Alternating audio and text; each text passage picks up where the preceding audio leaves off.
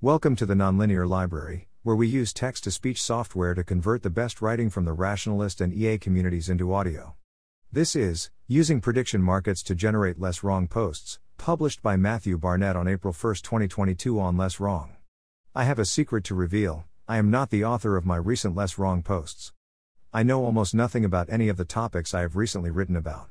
Instead, for the last 2 months, I have been using Manifold Markets to write all my Less Wrong posts. Here's my process. To begin a post, I simply create 256 conditional prediction markets about whether my post will be curated, conditional on which ASCII character comes first in the post, though I'm considering switching to Unicode.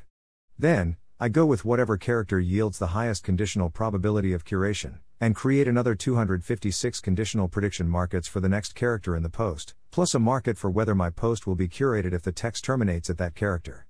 I repeat this algorithm until my post is complete. Here's an example screenshot for a post that is currently in my drafts. Looks interesting. Even this post was generated using this method. Thanks for listening.